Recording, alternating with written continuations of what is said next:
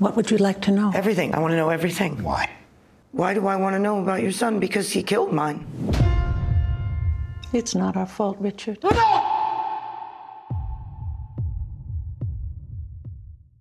Hey, Jeff. Hey. I'm doing great, guys. How are you, Jason, Fran? So thank you so much for talking to me today about Mass. What a hard-hitting drama. I mean, I went cold into this film. I knew something about it from Sundance, but I didn't have a chance to see it. About two sets of parents agreeing to meet in an effort to move forward after a mass shooting tragedy. You know, Jason, what was your initial reaction when you read the script? Because 4 characters, 1 room, a stage setting. I mean, this is an actor's project. No, I thought it was the work of an insane person. How could this possibly be a film? I knew the idea, and then I read it, and I went, how could this not be? I hope we don't screw it up. That's what I thought. I thought this is a brilliantly told story of humans trying to connect and move forward in life. And this is the reason I became an actor. And Fran, mass shootings are focused on the victims or the shooter. Here you focus on the parents of the victims and their journey of grief and anger. This has never been seen before, at least explored in depth like this. Yeah, well, thanks. I mean, to me, I never quite thought of it as trying to come up or think of a new subject. I want to believe in redemption. You know, if we can't allow for people to change or find redemption, you know, what's the point? You know, so to me, and reading these stories and reading about these meetings, even with the Truth and Reconciliation Commission in South Africa, which I researched extensively, the perpetrator was just as human as the victim, and same with the families. And so for me, there was this kind of equivalence always from the beginning. It wasn't as if I'd sort of unearthed something or thought I had something we hadn't seen before. There's equal value to all of these people. And I found it fascinating you explored the parents of the shooter, because just think of their lives, you know, and she says that line, I raised a murderer. I mean, just how their lives have changed and their grief. And that's just something that the public never thinks about. You know, they just put the blame game everywhere. They will when they see this film. Yeah, absolutely. Yeah. And, you know, Jason, at times I felt like I was invading such a private conversation. I just felt like I felt like I wanted to leave the room half the time. Well, I mean, that's the reason that hopefully people will go and see this in the cinema. It's the most magnificently orchestrated symphony of human emotion, and you want to feel what they feel, which is that they're trapped in this room. They could leave. Why have they come there? They think they've come there to achieve something, but it's not happening the way they want it to happen. And to feel that, I saw it for the first time with an audience the other day, and it was an extraordinary sensation, the kind of how gripped the audience were, wanting to know how it was going to play out.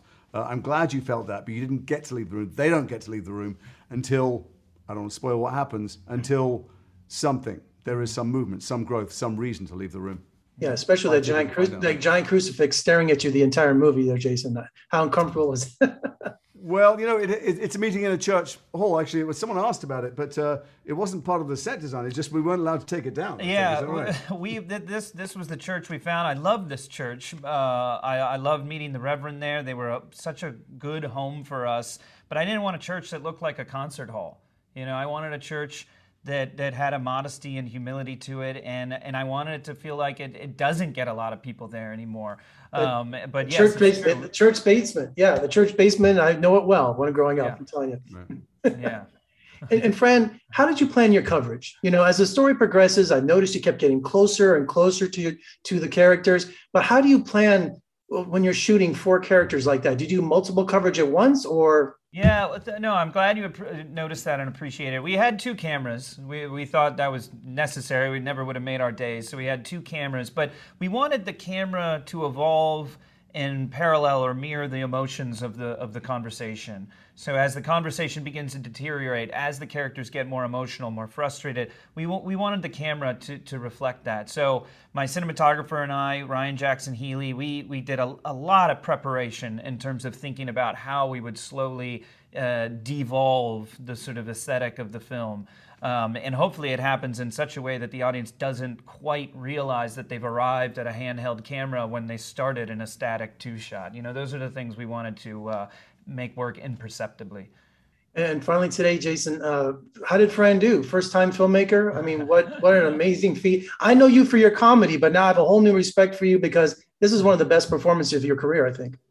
Well, he was so fantastic, I don't remember him doing anything. I mean, what I mean is, you're talking about the camera work, and we felt like we were having this very intense, very emotional, telling this extraordinary story of human beings connecting.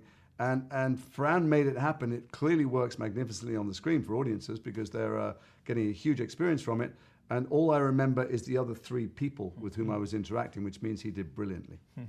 Well, Jason, Fran, thank you so much for joining today, and especially Mass, one of the most remarkable films of the year. Congratulations, and let's talk again soon. Thank you. Thank you very much. Thanks, Jeff.